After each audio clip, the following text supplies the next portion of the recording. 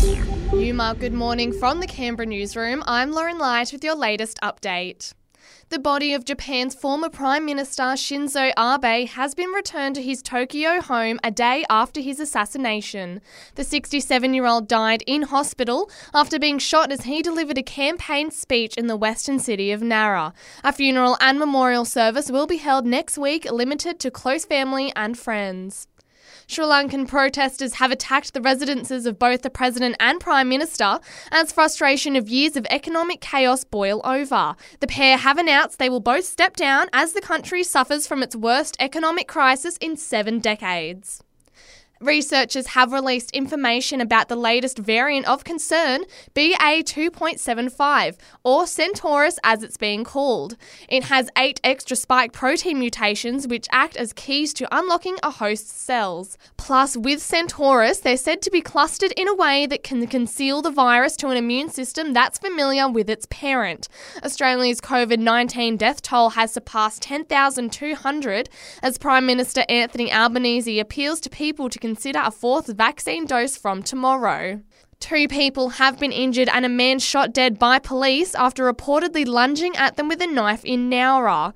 It happened just outside the town centre after lunchtime. Police arriving to find a woman with a stab wound to her neck. She was treated by paramedics before being flown to hospital, with another man who was injured taken to Shoalhaven Hospital. And that's a wrap for NAIDOC Week. The 7 days of pop-up exhibitions, storytime, takeovers and awards ceremonies have finally come to a close for the year.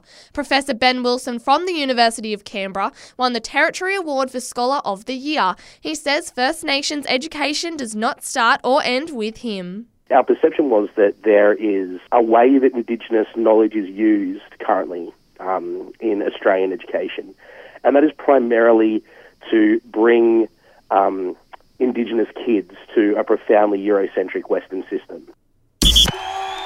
Checking sport now. In what is set to be a clash of the Titans, Aussie Nick Kyrgios is up against world number 1 Novak Djokovic in Wimbledon tonight.